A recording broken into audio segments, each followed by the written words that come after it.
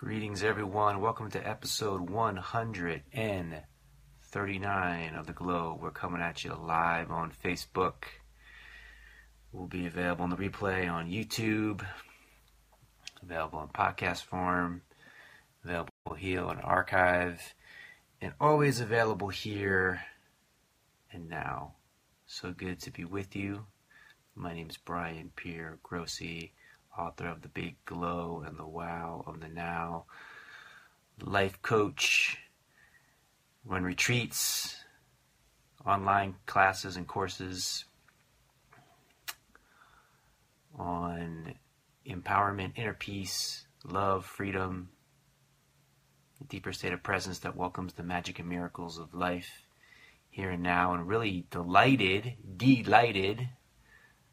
enlightened to have Allen HoffmanAn joining me today. It's going to be really fun to connect with him and delve into some things together. Let me see if I can, let me know where you're from. I always love hearing where people are from. Click the wow button, let me know you're here. I'm going to just share this on my page as we get warmed up, tuned up. It's a beautiful Tuesday morning here in Asheville. Wafika Najib Hakgi. So good to have you here. Where are you from? Thanks for being here. I'm going to share this on a couple different spots. Get the community rocking and rolling. And really creating a space. I put out a post last week about how creating an intention to make this more of a conversational space, having really amazing guests that I'm familiar with, and some that I'm not familiar with so much, but people that really can take the conversation into an open to another space, and it's also for you to share with us well and join us as well. Welcome, Beat from Norway. Hello from Asheville. Welcome everybody. Let me just do one more. Let's see. Share on my timeline. Yes. So it's exciting. It's like another level, and this is episode 139. So there's a bunch of other ones to check back on and tune into that are here. But at the same time, it feels like the start of something new. Like we're taking it to another level. From Syria, that's awesome. Thanks for joining us. I know things have been a bit challenging there of late. And this is a great place to tune in. We have people internationally, that this is a really international community. So it's been wonderful to have people from all different parts of the world tuning in that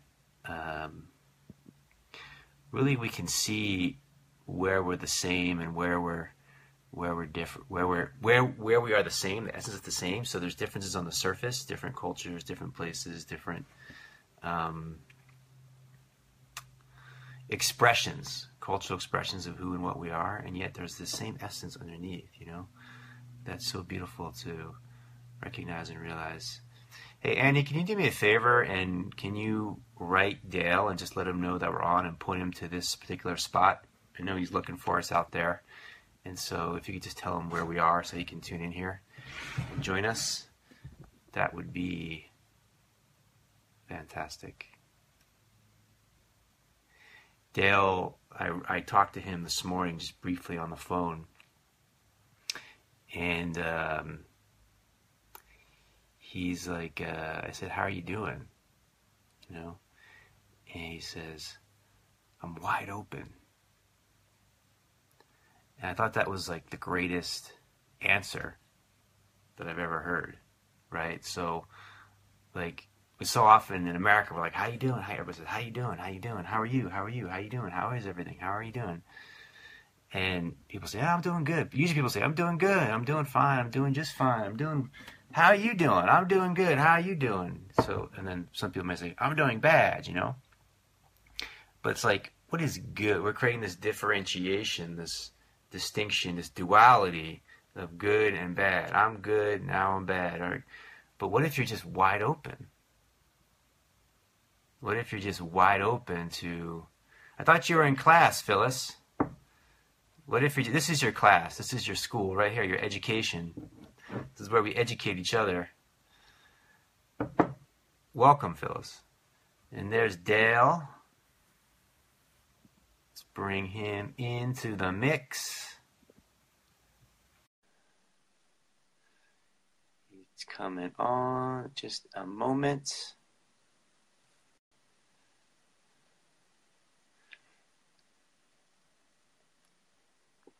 So he's talking about. So I gave you I'm adding you to the call, Dale. So you just have to like accept the invitation. There should be a button that you accept it. Did it work now? There he is. Yes. This is like a few attempts here, so I'm here though. I made it. Welcome. So hi. I was just talking about how we were talking on the phone earlier, and I said, how you doing? You said, I'm wide open. And how I I'm love kind that of response. wide open a lot. Yeah, I love that response. The sense of like, because people will be like, oh, I'm good, I'm doing good, how you doing? Or I'm doing bad, but like this duality of like good or bad. I'm good or I'm bad. But what about this? I'm just wide open to whatever the moment presents, whatever the moment arises. I mentioned to you there's on the phone. It's like I've done my best to kind of move beyond good and bad as much as I'm able to. The labeling of right and wrong. It's like as soon as you label bad, you moniker it, you put something on it, and you go into a resistance to trying not to feel something that doesn't feel comfortable. But the discomfort comes from the fact that something's trying to arise, and you're trying to hold it back. And of course, that's going to multiply the very thing you're trying to hold back.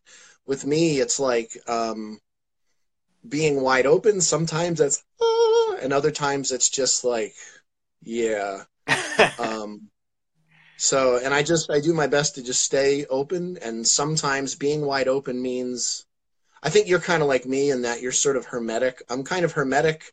I love being around people, but there's a point where I sort of have to pull back and just kind of go off into my space or something. But the thing about being wide open, though, means that it just opens me up to the little tiny things I wouldn't normally recognize, I think, if I wasn't. Mm-hmm. Just the little things that kind of make the soul open. And it also means that sometimes you feel a little, I don't know if vulnerable is the word, but, I just can't imagine living any other way at this point. I tried so hard to live up to some kind of ideal of being awake or not awake, and I just let it go. And so. Yeah, well, I think it's almost to me like that's what it's all about. It's like, all these words and all this dogma and all these teachings and all these, those processes and strategies and all these things. And it's like, what does it really come down to? It's just being wide open to the moment. Like, you can use different words for it, like absolute surrender or completely letting go or, letting God, direct things, or it's all this different terminology. But it's like, it's like there's a sense of like there's something here and there's something here, and this thing is kind of like resisting or kind of like fighting or trying to control or trying to manipulate. But what if it's just like wide open? Then that's the ultimate unification. Yeah, I mean, and it's I think I talked probably like when we did our Urban Mystic retreat. I talked sort of about how we have those kind of goals that we set that we're supposed to be more spiritual, more awake, more conscious, more whatever that may be. And it's almost like you create this stress trying to live up to something that you feel maybe on some core level people feel that they're not that, so they have to try to be more of that, yet that's really all that you are, is spiritual. You really are. You are the pure frequency. You are breath. You are life itself. And the thing about being open to me, you know how it all started for me? It was like 15 years ago. It was at the end of an event. I don't remember where the heck I was, somewhere out in the Midwest. And it's like at the end of these events, you throw a word into the circle: love, peace, prayer, forgiveness. And I realized that it was a day where I felt really spoken through at this event that I was facilitating, and I threw the word open out. And it was really amazing for me that over the next few weeks and months and years, open seemed to, wow, it's like it encapsulated all those other words that for years I had thrown into these circles, and yet it couldn't hold any of those words, and yet it didn't encapsulate anything. It just stayed, open. So it was like it was so all inclusive, but in the end, it didn't hold anything down. We just facilitated a breathwork event this weekend at Ohm Sanctuary, and people always, they're like, is there something, should I focus on what I want to let go of? And I'm just like, what a great question. It's complete lunacy. Yeah, hold on to the thing you're trying to let go of. But just open. In the end, I notice that I breathe deeper. I notice that I see more colors than I would otherwise, just allowing myself to be in the moment, and just stay open, and not necessarily lay what my thoughts or impressions are on top, but let it inform me in ways that, again, actually I say again, but I don't think I've said it, that I may not be able to enunciate in words. And that for me is when it's like really integrated. If I can't explain it, if someone, spends an hour with me, like in a session or something, and they go, God, I don't know exactly what happened, but I can feel it. I'm like, that's the real thing. But if they catalog 10 little bullet points and stuff, I'm like, okay, were you actually listening to me? But it's really that. It's about true engagement, just being open, present. Yeah, I think the thing that's hard, that can be difficult to understand with the mind for people, but we were just talking about briefly on the phone earlier, is you think that you're going to do well if you're like really prepared, and you really you really have the sense of structure, and you have the sense of like the bullet points and all the things you want to say, and you kind of script it out and all of this. And um, I think you can do something that's good on that level, but to really hit magic, there's this space of just letting all of that go and just really being in the moment together, and just really being alive together, and being wide open to what comes through you in the moment.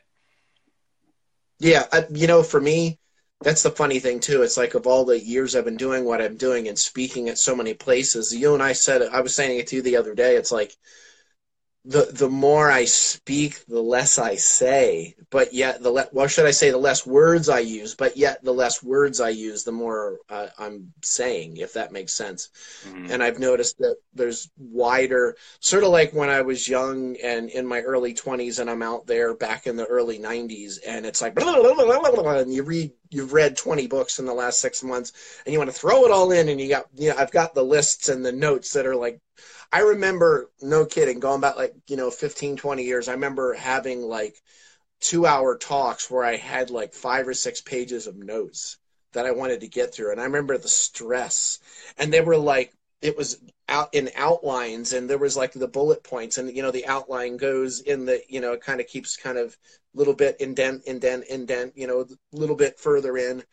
And I remember the stress of like, oh my God, I talked too much, and there's only 20 minutes left, and I still have 2.5 pages to go. And then the stress of trying to fit that all in. And when I look back at it, it's like, um, it's hilarious. And at the same time, um, it kind of almost puts a lump in my throat to look back at myself, almost like as like a separate entity or something, and realize that I was trying so hard again, to be something or someone that I already was. If I could just allow that to come through, the rest takes care of it. I mean, how much prep do you need for that? So It's totally amazing. It's totally amazing. Then there's a fun question here. What does Dale do? So if you want to talk about that, I will also say that there's a link I put for Dale's website if you want to check out his website and delve into what is happening. But yeah, what do you do, Dale? well, I mean, I'm most known around the world for working with the Aramaic language, the language Jesus, quote unquote, Yeshua spoke. What I do is for many years, I spent a little over 2 decades going using like ancient Aramaic, Hebrew, different kinds of texts, and unlocking what the phrases were really saying. And when you boil it down, that you end up really close to Buddhism, Taoism, a bit of Hinduism, different sort of indigenous philosophies, Aboriginal philosophies. But I was so stunned when I started getting into it. I picked the most, what would probably seem to some people like the most impossible route to go, which is something involving the Bible in the United States of America. The reason I say that is, first of all, people, as soon as they hear you referencing something about, Jesus or whatever, or the Bible, they immediately make an impression whether they realize they're doing it or not. Either they think you're pro-Bible or you're anti-Bible, or, whatever, you're running a cult, you're satanic, or you're a Bible banger, or you're homophobic, or whatever the stuff that gets thrown out there. But it's amazing. It's like I feel blessed in that I was able to see a lot of these ancient texts and open it up in a way that was completely unfiltered. I always say ancient insight for the present moment. And after a couple of decades of really doing that wide open and telling people, look, this is a phrase that you've seen. Look at it in its native language, the meaning is exactly opposite, 100%, 180 degrees opposite of what it actually meant, what people think it is today. It's amazing because people would go, oh my God, like they knew on some level, on that deeper intuitive level, they knew that. And I started going deeper into the meanings of the words, which took me into the sounds and the linguistics of the letters and these ancient languages themselves, which I kept riding that wave and did a lot of vocal toning. My first book, Echoes of an Ancient Dream, it was about, in the last section's about vocal toning, and I kind of put it under the guise of that, but really it's about how there's so many layers of meaning in a single word or sound. And then I kind of rode the toning thing down, and it was like a full circle return to being a musician. When I was back in the 1980s, I was playing in like hair metal bands, 1986, 87, 88, 89. My hair was out all over the place, which I guess it still is.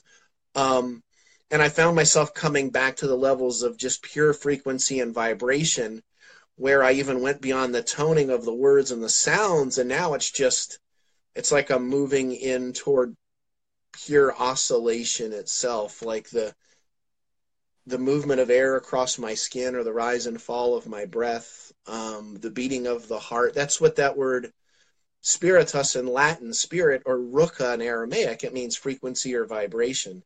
It's the movement and repose. It's doing and that. It's talking and silence. And that apparent duality, but they're not a duality, like light and dark. You're not going to find the place where something changes from positive to negative, or light and dark. We're actually talking about something that's very androgynous and singular. And it's like I kept boiling it down and boiling it down and boiling it down to, like, I got to the end of it, and there's like, I'm holding a cup and there's nothing in the cup, and that's when I realized that the cup was full. So it's interesting at one of my events, because I can, with spending, this is my 25th year of as a breathwork facilitator. And it's like I can draw on the background in music, or the background in ancient languages, or the background in vocal toning, or the background in like sound healing. But in the end, it all feels pure and very inclusive and open, rather than feeling like I've got like one of those business cards. Everybody, meets somebody. Here in Asheville, there's a lot of them. They flip up, and there's like 45 healing modalities on one business card. And they'll tell you, actually, I'm going to get this, this, this, and this in the next 6 months. And you're like, which one's going to be the one that's going to be enough, on the business card? I don't feel that way so much as it's like I kept going wider, but the wider I got, the more I was coming more into stillness, more into silence, more into space. So I love anyway, you a said long way that around the board. you were holding a cup, and you realized, and the cup became empty, and that's when you realized it was full. Yeah. I love that. So I am the cup. you know. Yeah, I mean, and it really took me back to like the early 90s. I was really in the Thich Nhat Hanh, like, 90, 91, 92, 93, 94. And I found myself in the last couple of years, after not really reading a lot of spiritual books for quite a while, I went back to like Being Peace and Miracle of Mindfulness and some of these older Thich Nhat Hanh books. And it was wild because they were always so pure and still, and so there wasn't lots of words, and it was like I was reading them for the first time, but in a way I wasn't really reading them. It was almost like I was watching something that had almost been created through me because they were so pure. And it was just like lately it's been this full circle thing for me. I spent 10 years out on the road away from my family a lot, speaking at all these different places. And then late 2016 kind of came home and started doing one-on-one mentoring with a couple handfuls of people around the world. And now we're going to be getting back out on the road again this year. But it's like I was able to pull off the road, and I really pulled off of social media and not lots of things. And it was like I was able to watch how I had been sort of on this train and riding the train, keeping up to, again, whatever the ideal was. And when I let myself get off the train kept moving. I felt like I was still moving in a way. And it took like months and months and months and months before I got more silent and more still. And that space just started opening up. And then like fresh the word, like this refreshed, recalibrated vision started opening up through my heart. And that's the space I'm in now, which it's like if I'm on my way to an event or something, I'm not usually even thinking about what I'm going to talk about. Maybe the title's there, and I'll give them a title, and then I'll say the title once so they think I talked about it. But for the most part, Yeah. As long as I'm open, it takes Yeah. care of itself. You know how that works. No. Yeah, it's so amazing, we're in that same kind of we're in that same space. And it's funny, even this morning, talking on the phone and like, well, we at least need a title, right? Then I just like, well, we don't even need that. Let's just go. Yeah, we didn't even come up with one. So the anti-title. Yeah, So, the anti-title. not anti. I'm not an anti-fan, but yeah. So. And it's interesting. It's a totally valid question. What do you do? And it totally is a very practical question on the level of practicality. But it gets so fascinating because what we're really doing, each in our own way, is bringing people into the essence of being. Right? Yeah. There's not even like you say words that can really touch it. It's a space that transcends words. Because doing has this thing of like we're going somewhere that's better, and being is it's here now, right? You're working toward a better now. Yeah. It's like so a slogan or funny something. thing of like I'm going to teach you how to work towards a better now, but you're ultimately going to realize that now is here now. Yeah. So I'm from New Jersey originally. Everything in New Jersey is like bigger. Well, you're basically Pennsylvania, but I mean, we're across the border. I'm on the Pennsylvania. Yeah, we're right across the Delaware River. But yeah. I mean, everything in New Jersey was very much, although I grew up sort of in the farm towns, it was very much like bigger, better, faster, more. Yep. And there was always this pursuit thing, and there was the way things had to be done. And I'm happy that I was born there because at least they gave me the ability, especially working with biblical stuff for so long, to say things that would be difficult to say and just kind of hit people straight between the eyes with it without candy coating it.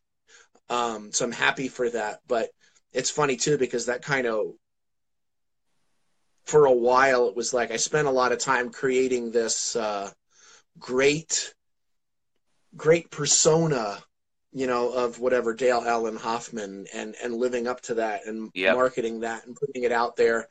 And then people would meet me and they'd be like, wow, you're not like what I thought you'd be at all. And I'm like, what exactly? It's like a sort of veiled compliment. What is that exactly? And they'd be like, well, I thought, all this ancient language stuff, you'd be like kind of a prick or something, like all stuffy. And I'd be like, well, no, not exactly. And they're like, I love how you use that technique of humor in your speaking. I'm like, oh, the technique of humor. Okay. I'm like, no, I'm just kind of a smart ass. My mom said, it's always better to be a smart ass than a dumb ass. So see all those New Jersey roots, they keep coming through. but it also, there's that sort of, the other part of the New Jersey aspect is that just work until you drop mentality. And I pretty much did that. I was just out there, work until I dropped, thinking, shouldn't things be going quicker and whatever kind of things. And, lots of offers were dropped in my lap, and I'm glad that I turned things down, because I think, in terms of popularity, I could have been a lot further, but I would have lost parts of myself. And and that's when I realized there was no further, there was no distance. It was just a matter of, how authentic am I right now in the moment? And then if I take care of that, the next moment takes care of itself. So, there's that part of having to work through that sort of arrogant, own the universe. New Jersey's an interesting place. It's just an Totally interesting place. interesting. Totally So, interesting. Such a great teacher to grow up there. What's that? Such a great teacher to grow up there, South Jersey. That's the thing, is South like Jersey specifically. anywhere can be a great teacher. It's like we think we have to be in a certain kind of environment for everything, but it's not the case. What's really I've been looking at this lately is our friend Natalia from our Urban Mystic Retreat has joined us. Hey, Natalia, welcome. Yeah, there's this sense of like, the ego can attach and identify itself to anything, right? It's so like slick in how it does that.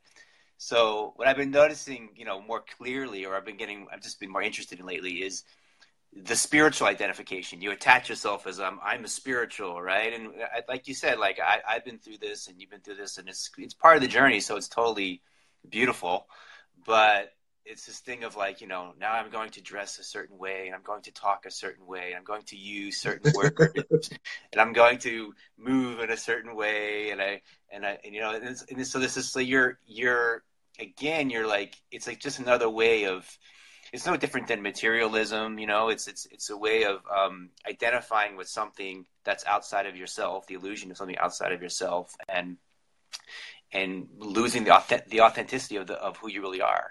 Which as you said, is like this, whatever you want to call spiritual, like you already are that right now, and you can never not be that. That's the fun of the whole thing for me is, we try so hard to be something that we already are, and we set up all this stress and all these things to live up to.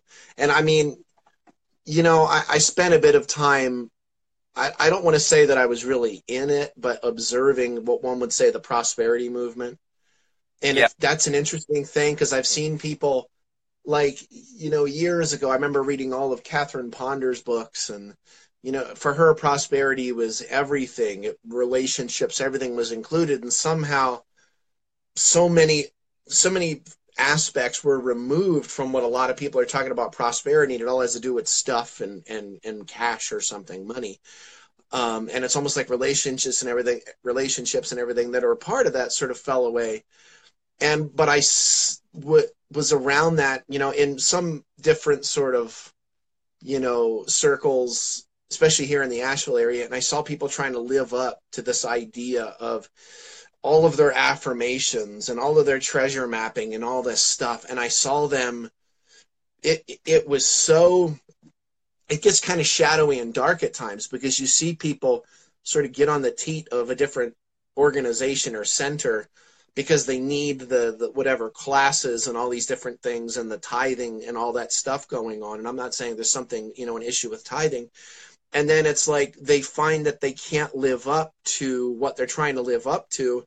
This, whatever it is, somehow writing all the cars and everything you want down is going to make you a more spiritual person. And that's what prosperity is. So this intense form of stress is set up, and they try so hard to live up to that.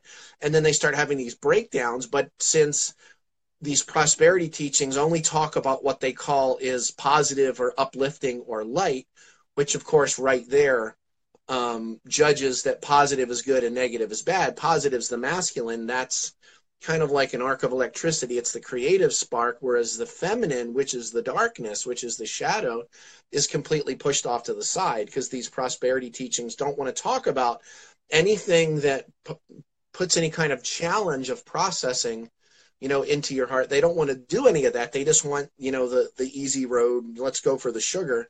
And I watched a lot of that for so many years with people being caught on that. And then, of course, they feel like they can't get out of it because then people are going to judge them for not being able to live up to it. But I saw that sort of prosperity, new age thing move across sort of all the spirituality movement in the last 10 years with a lot of people.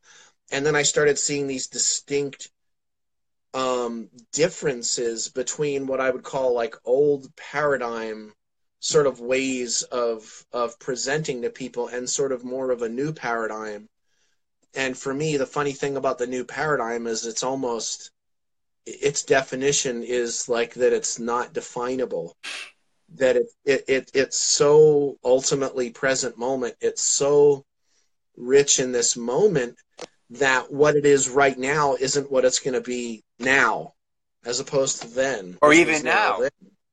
That's the whole thing, and that it really, that's why I tell people, don't be so, like a lot of people will say, oh, well, I don't like Eckhart Tolle. Eckhart sold so many books, so he's a sellout. And I'm like, don't sell him out, because sell him off like that, because, here's a guy who did what he did with Oprah like 10 years ago. And all these, common stay-at-home dads and housewives were like seeing things about pure consciousness. And in the end, it's like Eckhart's talking about nothing, but the nothing is the everything. And it's like I'm trying to let people know, look, don't just push him off to the side because he's sold so many books, because he's really actually saying something, which is nothing, which is everything. And I really see Eckhart as one of those more, which is funny. I mean, I say that, but then I that's right next to Yogananda or Nisargadatta Maharaj or, Sri Abadabadu or, from and all that. How many Sris do you need before you have enough? I don't know. I've two seen or guys three with is the preferred. Yeah, I've seen 6 as much. There was like a guy came here into Asheville like maybe 6 or 7 years ago, like 6, I think it was 6 Sris. And I was like, is it enough yet? It's like that business card with all the healing modalities. Anyway, I get a kick out of it. Yeah, and it's easy to you identify yourself as spiritual. It's so easy to get into this superiority thing, because the ego wants to find that in different ways. It's always looking for a way to, like, I'm better than this person, or I'm worse than that person. So I'm spiritual, you're not spiritual. I'm better than you. The New Age community can do it the same way that the Christian community or the Muslim community. It can manifest in the same way. And the essence of the realization. There's actually a term that I was reading from Eckhart that I really like, sameness of being. I was like, yeah, that's a good way of saying it. This realization of sameness of being in everything, in you and me, in a tree, in an ant, in a flower, in a cloud. That's the realization. That's so deep, because that would really scare the hell out of people that were trying to get to something more when they already are everything. Mm-hmm. Interesting. Sameness. Just that word sameness. I love it, because, I can see how that would simultaneously exhilarate and terrify someone. Interesting, depending on how open they are or not. So that's pretty cool. Wideness, wide open being. I love that phrase. Try to move your eye. My phone had fallen to such a place. Talking to me. Okay, there we go. Got it fixed up. It's funny. It's like a black bar, like my phone, the thing, it slid down just enough. So I'm seeing your mouth and your nose and the top of your head, but your eyes are, and I try to pull it back up and it slid back down. So I'm going to leave it. I think there's a message there somewhere. You look blindfolded, so. Cool. Fantastic. A little holster. Hey, y'all. Thanks for being here. If you want any questions or comments you want to share, feel free to share. Natalia has a comment here. Hi, Brian. Hi, Dale. I agree any place provides an environment for growth, but it's also true that each place has a different energy and might trigger or support more growth in certain areas of being more or faster than in others. I definitely agree with that. Also, I think the deeper point that I want to make is if you feel like you're stuck somewhere, quote unquote, like, for example, someone, their children are in this particular place and they need to be there. There's actually someone here joining us from Syria, who's in a war-ravaged place right now. And my point is, like, wherever you are, if you're there, then there's opportunity to awaken in that space, right? Even if there's a war happening, or, I'm always inspired by some of the greatest, when I read people's biographies, so many people awakened in prison. You know, the place where they're the least free externally is where they found the greatest freedom internally. Gosh, read Man's Search for Meaning from Viktor Frankl. Mm-hmm. You know, that's probably the quintessential book of, you know, being detained in such a way, but realizing that they can't touch that. And, you know, it's such a valid thing, too, because Viktor Frankl didn't, as much as he was so deeply philosophical, he didn't intellectualize things to that point where, you know, that's another sort of, I think, new age kind of byproduct is we tend to want to intellectualize things, kind of explain things away. But Mm-hmm. there was something interesting about Frankel. When I first read him, like in my late teens, I remember, because he said things that were so deep and profound, but it never felt because I was at that point, like in my late teens, where I'd been, you know, the high school thing, and I'm like, I've had enough of like having to read things that were like clever, so to speak. You know, and I didn't care about it, you know, and at that point, but he said so much in a way about, you know, Krishnamurti does that to me too, where he can talk about sitting there on a porch. Krishnamurti is a great example, and just looking at a flower for 3 hours Totally. and watching bees coming and going.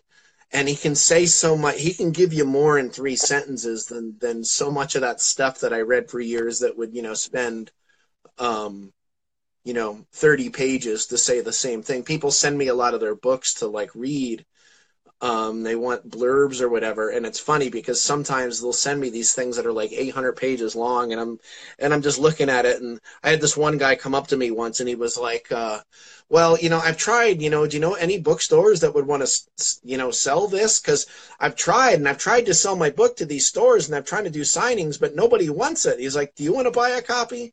And he gives it to me, and it was like 800 pages long, and I'm like, well, you know, I don't know, maybe.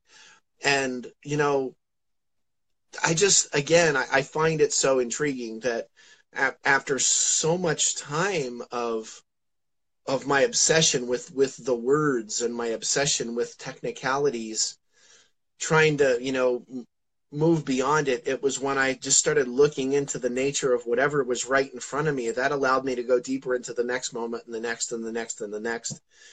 And I lost that any interest whatsoever in kind of pushing my chest out, trying to, you know, you do events occasionally, and there'll be sometimes someone in the audience that sort of wants to be recognized, you know, and they want to be Oh yeah, seen, and they'll for push sure. the chest out, and Uh-huh. like occasionally, because of the nature of what I do, um, it's kind of entertaining because someone will go and read a book about something, whether it be Aramaic or some kind of ancient language or something. So of course they read a book, so they're an expert, and will sort of beef their chest out and kind of want to push things out.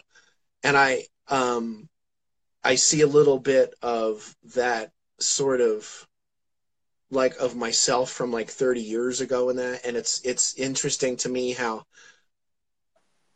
even in those kinds of situations, I have zero interest in any kind of competition, one upping, or anything. All I'm interested in is, can I be wholly, fully present in this moment and stay open? And I'm not even speaking, you know, responding to someone because I'm trying to convince anything, because I don't care. Because if I'm trying to convince somebody else of something, what I'm saying about myself is I'm needing to convince myself of something. And it's like I say, you know, being to that point where you're speechless, you know, getting to the point where the words don't matter anymore, getting to that place where you're so full and yet you're so empty, you know, in Hebrew and Aramaic, kadosh, kudsha, this state where you're everywhere and now here simultaneously. You could translate that as ecstasy. That's so wholly full and yet empty, you know, and spacious in that moment. It's like that is I see that in my relationship, like with my children, with my wife. Now we've been married almost 20 years. um, you know, and I feel like you and I not necessarily moving simultaneously in that direction, but we're both kind of, I almost look like you and I are like sitting in this sandbox, and we've spent years throwing things out of the sandbox, not necessarily in judgment that they weren't good. And now it's almost like we're sitting here in this sandbox full of sand and all the toys are outside and we're pointing at all the toys, like just kind of laughing and giggling and throwing the sand in the air and like having more fun with that. It's like you give a kid a $300 toy and the toy sits in the corner and they sit in the box and play with that. So, interesting little observation there. There's a phrase that you remind me of a phrase. Beautiful what you're sharing, by the way. The vibration. I think everyone's feeling what's opening up here between us, which is the intention of what we're here beyond whatever the words we are that are being shared. There's a phrase you reminded me of that I read once. I can't remember who said it. You might know, but the quote is, "Love God and do what you want." I don't know who said it, but it sounds good to me. God's an interesting word right there because, I get messages occasionally from people that there was this one guy actually who was at one point, he's messianic, without going too deep. He's kind of like a little bit of a nutcase, and he was trying to hack into my YouTube and Google accounts, several years back. And all these interesting things were going on, but he has all these different pseudonyms that he goes under. I think Christopher Bradley is the one that he uses most often.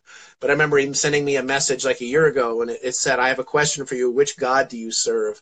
Right. And I laughed at that because I'm like, where's your multiple choice that you've got okay, this God or this God? And I'm like, you're not understanding God, which comes from the Germanic good, which is a judgment of good versus bad.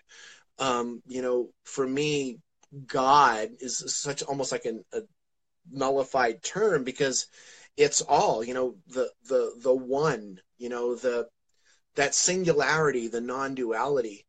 And it's like the more present I can be, the more open I'm able to be in this moment.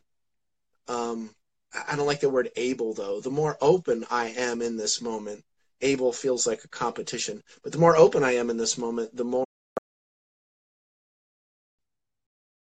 the wow. And to me, that's so much more than any sort of anthropomorphized religious idea of what God is, especially the multiple choice God. Which one do you want to, which box are you going to check? Yeah. So. And the way I'm feeling it is like open is not an active movement of like, I need to try to be open. How do I open? How do I get open? Right.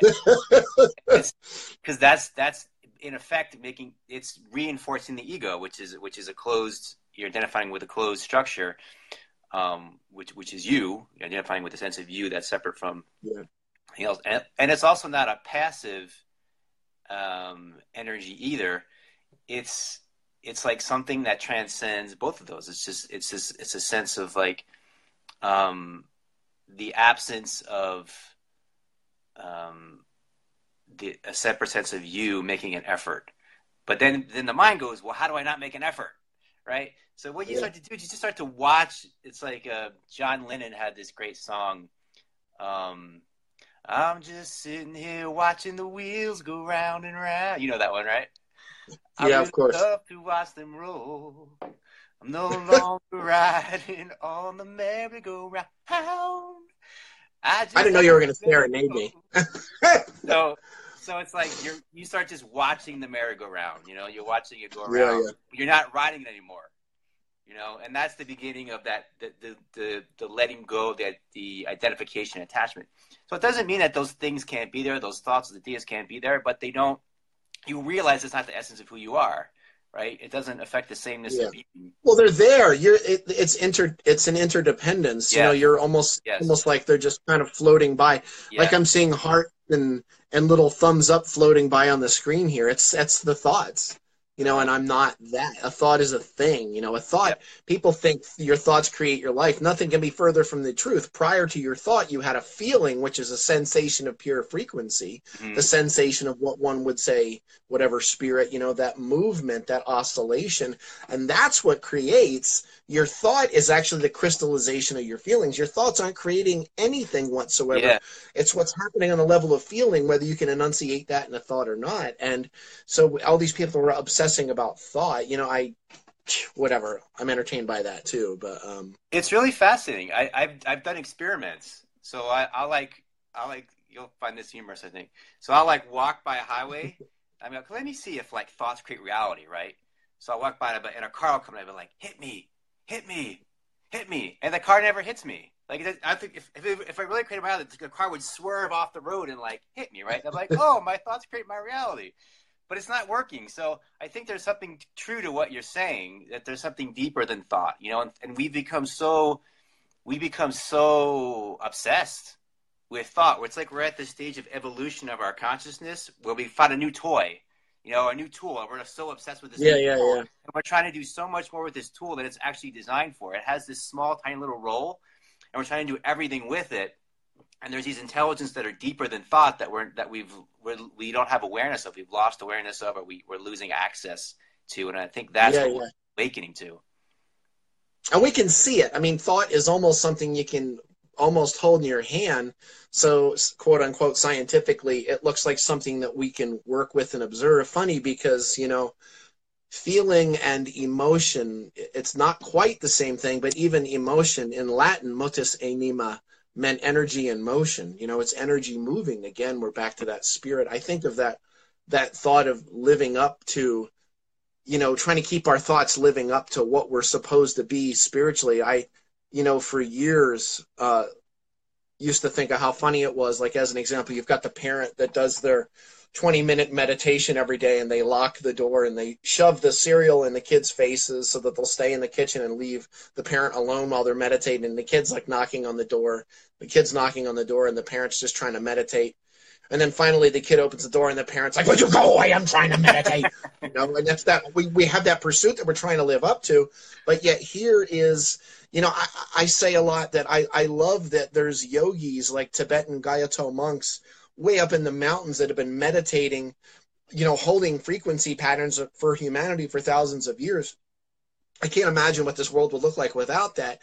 Yet what I really want to see is I want to see them down with their genetic birth family and all their in-laws and cousins around the table like a Thanksgiving kind of thing. I want to see all them together, and then let's see how present. And it's awesome to sort of take ourselves away. I think we all need that. That's the hermetic part of me, to like move away from society or move away from something.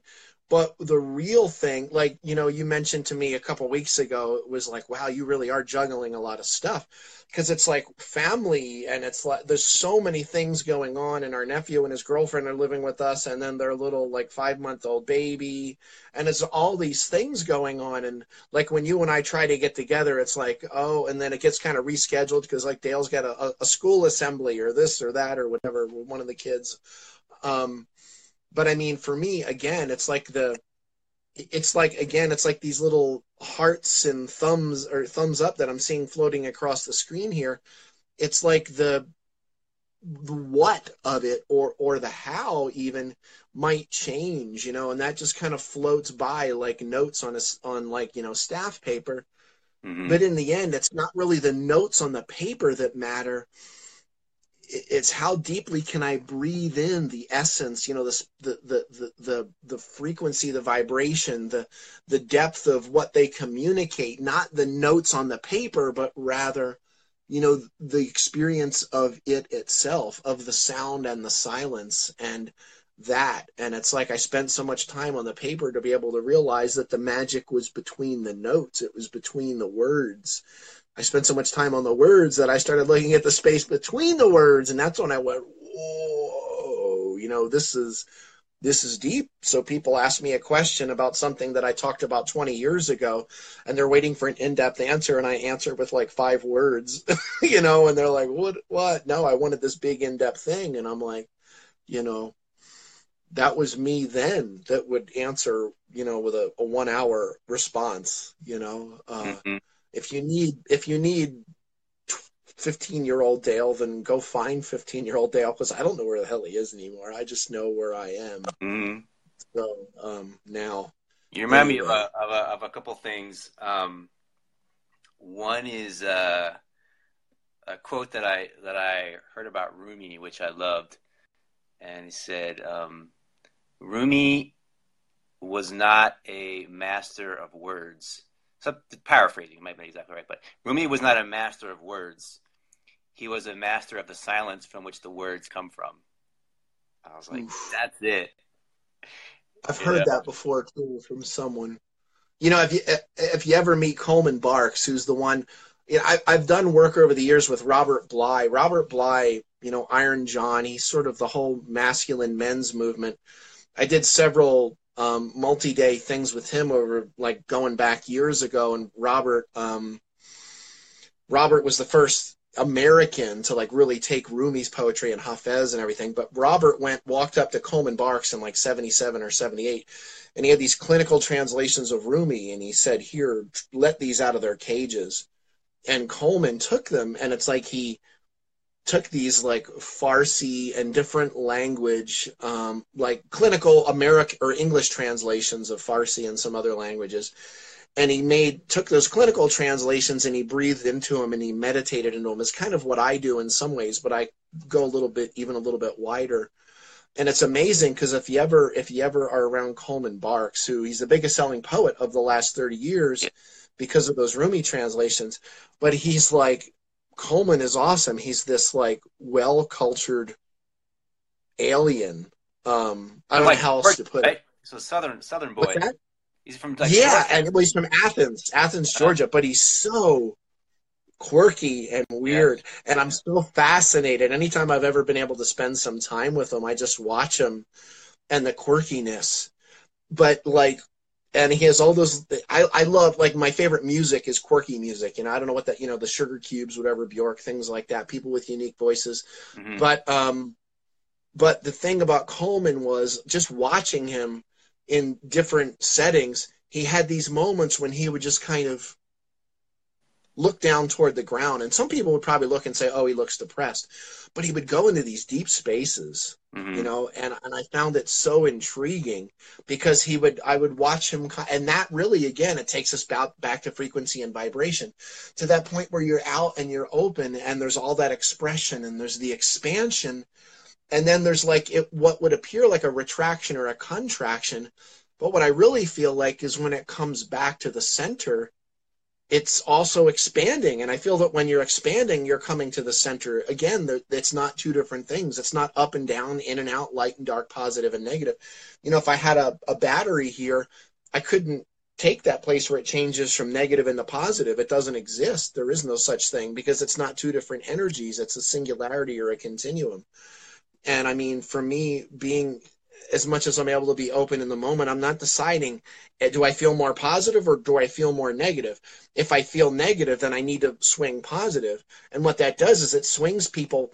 Everybody knows that, you know, when you get those ones that have been like too heavy in whatever movement, you know, with the spirituality, and their teeth are really shiny and they bowl you over, you know, and you have to like sort of always be up and happy when you're around them. And then when you want to talk about something that's visceral and deep and requires really like a lot of breath and a lot of maybe you're in like a deep place or you just lost someone you love, you know, in the physical realm, and it's like they won't go there because they're just not able to process it because they want to be up. And somehow we've turned positive into good and negative into bad, which has meant we've turned masculine into good and feminine into bad. And if you look at what we did to Mother Earth, we've completely ignored her. We've ignored the shadow because we've somehow said that the shadow is bad.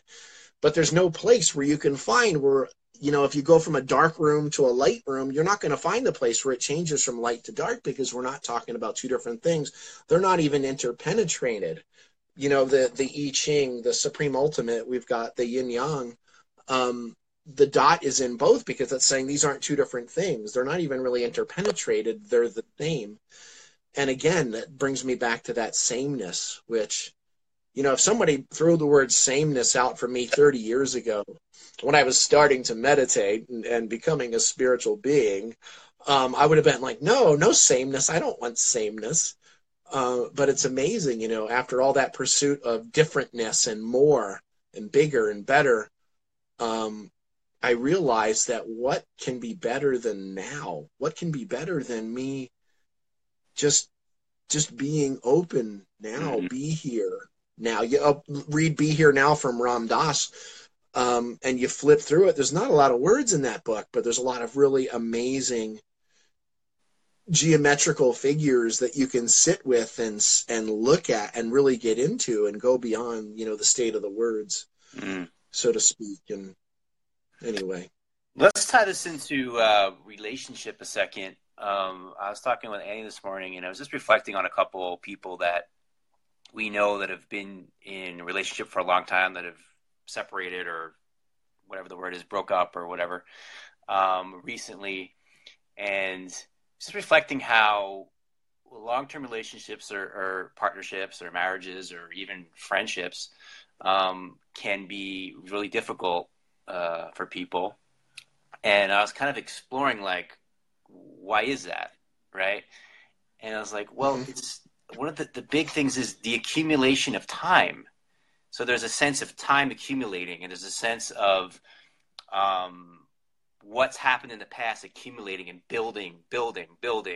So, like, it seems like there's something about time, and there's a heaviness to time, and you did this to me last week, and you did this to me a month ago, and 5 years ago you said this, and it builds, and it gets to some point where it's something breaks, So is there a way to, how do you transcend that? How do you transcend this accumulation of time? You're someone that's been in a relationship, been married for a long time, and people are inspired by what you and Loretta have. And people often, you've spent time with Loretta and I, and I mean, my wife me being out there in front of a lot of people, her being a model and like a performance artist, it's like, people are like, oh, you guys have a perfect relationship. And it's like, we kind of look at each other and giggle, and like, you couldn't handle our relationship. You would implode the first day, that's such a fascinating, it's something that I've pondered a lot, that time thing, or the past.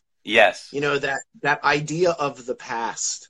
Mm-hmm. And, Loretta and I have really worked at, what's the best way to put this? Worked at moving beyond the work of the past, of overcoming the past. Let me put it that way. We've worked at moving beyond the work of overcoming the past.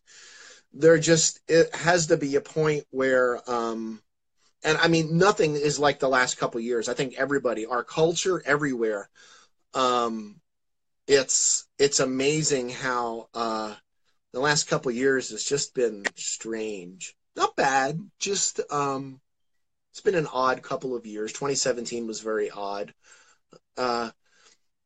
But it's like anything that hadn't been processed, I think, in a lot of people's relationships really started gurgling up to the top. A lot of things were resonating, because the more you come into that realization of the resonance of the one, the more that you're resonating with that wholeness, that oneness, the more the stuff that it's within you or contained in the packet of your past that hinders your awareness of that oneness, the more that comes into play, and that stuff rises to the top. And I mean, Loretta and I have enough stuff in our past that, we probably should have gotten divorced 18 years ago. Right. But we've just found that way of being able to just, again, be open and let it go. It's funny because there's been times lately where, an argument will arise, and sometimes you just say the stupidest stuff, and you just throw things out there, like trying to protect yourself. Both of us, we'll just have something really stupid, that you throw out there that years ago might have been like a total home run, and now you throw it out there, and it's like we find ourselves like in the middle of an intense argument sometimes now, and we just burst into laughter because we say the most absurd things, trying to like hold our ground, when in the end it's not, really it's me holding my ground and her holding her ground. But in the end, there's no my ground or her ground. It's just ground. There's not any ground. Ours. And even that. Yeah, and it's like, so we find ourselves, grounding out a lot more, meaning just, we still have our stuff. But that past thing is so intriguing, because it's just such a pile of crap, put simply. There's nothing in it. Mm-hmm. Why? And if you even think about it, it's like 100% pure insanity. Why would you, like, as an example, you have a friend that you haven't seen in like 2 years or something, and it's like you see them, oh, there they are in the crowd, and then you walk up to them, and just before you go to, they're looking away or something, just before you reach your hand out to touch their shoulder, you remember that thing that they did to you, and you pull your hand back, and then they turn around and look at you, and there's that thing in the middle. It's like, what a ridiculous way to live. But yet, I mean, me again, and I'm not leaning back on the New Jersey thing constantly, but that was my mom's thing. If my mom held, as amazing as she was, the most wide open person I've ever met in my life, that I've ever known. But the thing about my mother was, if she thought it, she said it. There was no filter. So I mean, if we're like in the grocery store and somebody is like, whatever, not moving quick enough or something, my mother would spit that out. So there was aspects of that I would do. And for me, I didn't hold on to things. I would spit them out. But then it was like when Loretta and I first got married, 20 years, it'll be 20 years in October. Um, I realized that, of course you go through that honeymoon thing that lasts 6 months, a year, 2 years. And then I realized that I could say like one phrase that would like almost be like dropping an atomic bomb on her, because there was so much fire and fury from my past that I would dump on her for the smallest things that really she wasn't even doing toward me. So then what I started doing was holding it in. So then I'd hold that back, and I'd hold on to more of the past because I didn't want to do that to her, so that it would build up, build up, build up. And then, of course, she started holding back. And there was a couple of moments there where, when I say moments, periods of time where we weren't sure if it would last. Um, but yet, in the end, gosh, we're wholly and fully committed, minus the addiction is the best way I can put it. The addiction of being in a relationship, or the addiction to having to be right, or anything like that. Again, we're open. And it makes relationship really exhilarating and amazing, but it also means being that open that you're a lot more vulnerable. And I don't mean that in a bad way. You're just a lot more open to things resonating and popping that might not feel so good sometimes. But, we do our best to not judge that. And it might take a little bit of time, but we always, come back together, and we're still here. So, but the people that do admire a lot of us because it looks like, say, they see photos of us together and, oh my God, I was like, y'all would be incinerated in the first 30 minutes if you were in the middle of this. So, but we've just committed with each other like that. And the energy, it's amazing because, I mean, we've got the cosmos swirling above us. We're in that kind of a magnitude of the depth of our love. But that requires us kind of being, I don't mean this in a bad way, like burned at the altar, several times a day. But, it's actually a pretty freaking beautiful feeling, because there's nothing being burned at that altar that's real anyway. It's just Yeah. that, again, from the past. I mean, to bring it back to full circle, if you want to live wide open, then you're willing to have anything that looks like a thing be burned, be burned by the Yeah. fire.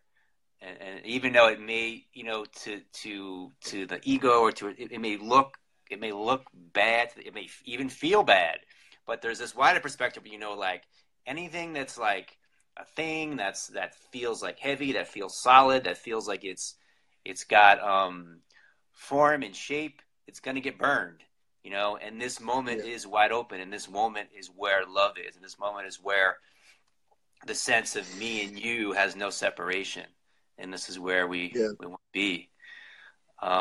So we just have a couple of minutes left, but someone did ask about the Urban Mystic Retreat. Let's just touch on that really quick.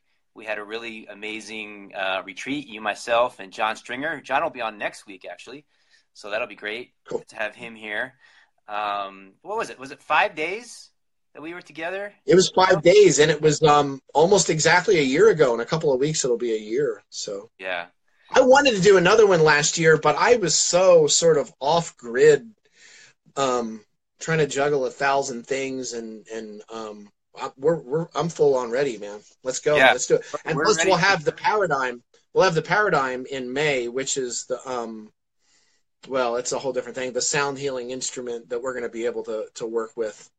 Sound healing is kind of a encapsulated, like simplistic view of what that puppy can do, but really taking it down to pure frequency and vibration. So sorry, there's a neighbor's horn honking. I think something's being delivered, but anyway. So stay tuned for an announcement on that. We started talking about it, and it's going to happen. We fine-tune the details for the next Urban Mystic Retreat, Dale and I together. And yeah, really, really appreciate this conversation. From the comments I've seen, it seems like everyone else is really appreciating as well. And this will also be available for replay in the archive if you want to watch it again, or you share it with your friends. Click the share button. We can continue the conversation here. You can continue to write comments, and we can respond throughout the week. It'll also be up on YouTube, and I'm working on getting it up on a podcast form as well. So, and then you can check out Dale's link, and I have some links as well below to plug in more. Thanks so much for being here, brother.